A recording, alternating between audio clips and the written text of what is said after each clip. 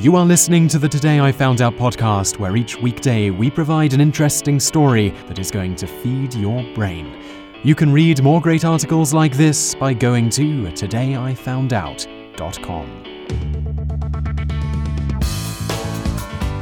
Hi, welcome to episode 39 of the Today I Found Out Daily Knowledge podcast with me, Simon Whistler. And in this episode, you're going to learn about the difference between hair and fur and whether there is actually a difference at all. And in the bonus fact section today, we're going to look at why some people seem to be capable of growing their hair to exceptionally long lengths. Let's get right into today's episode. We tend to refer to a lot of animal hair as fur, while referring to our own hair as just hair.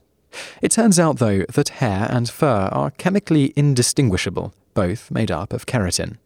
The argument that is often cited as to why there must be a difference is that human hair will just keep growing forever, whilst most animal fur stops at a set length.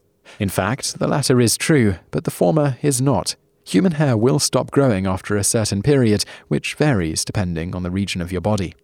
The maximum length of hair on various parts of your body is mostly determined by genetics, but can be affected by certain other factors, such as stress, among other things. Each hair follicle has a period of growing and not growing.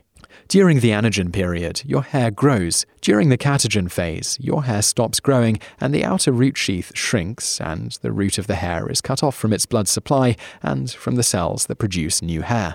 This is followed by a telogen period where the follicle is in a resting state. During this stage, these hairs are relatively easy to pull out, as can happen while brushing, combing, washing your hair, but if they manage to last long enough, they'll eventually be pushed out by a new hair as the cycle begins again.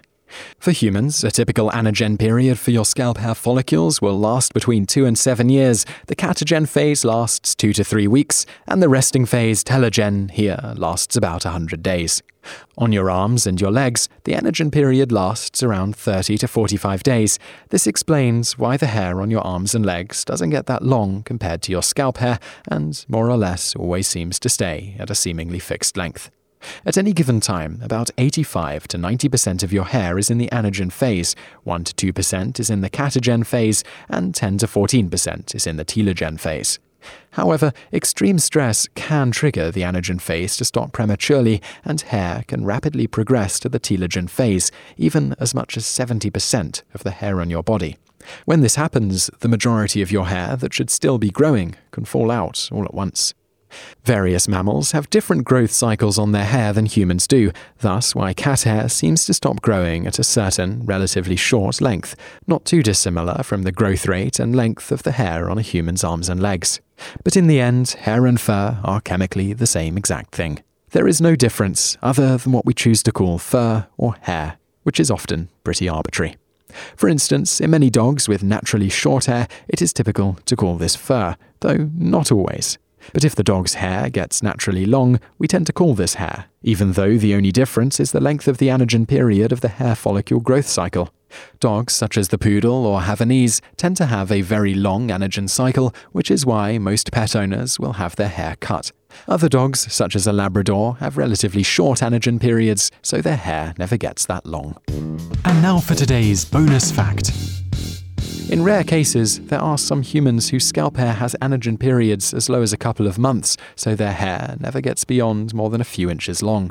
In other rare cases, the anagen period can last as long as 10 years, allowing them to grow extremely long hair. For most people, though, this period for scalp hair lasts only 2 to 7 years, with the length you can grow your hair determined by the length of this period. You just listened to an episode of the Today I Found Out Daily podcast. Tune in every weekday for another great episode, or find more articles at todayifoundout.com.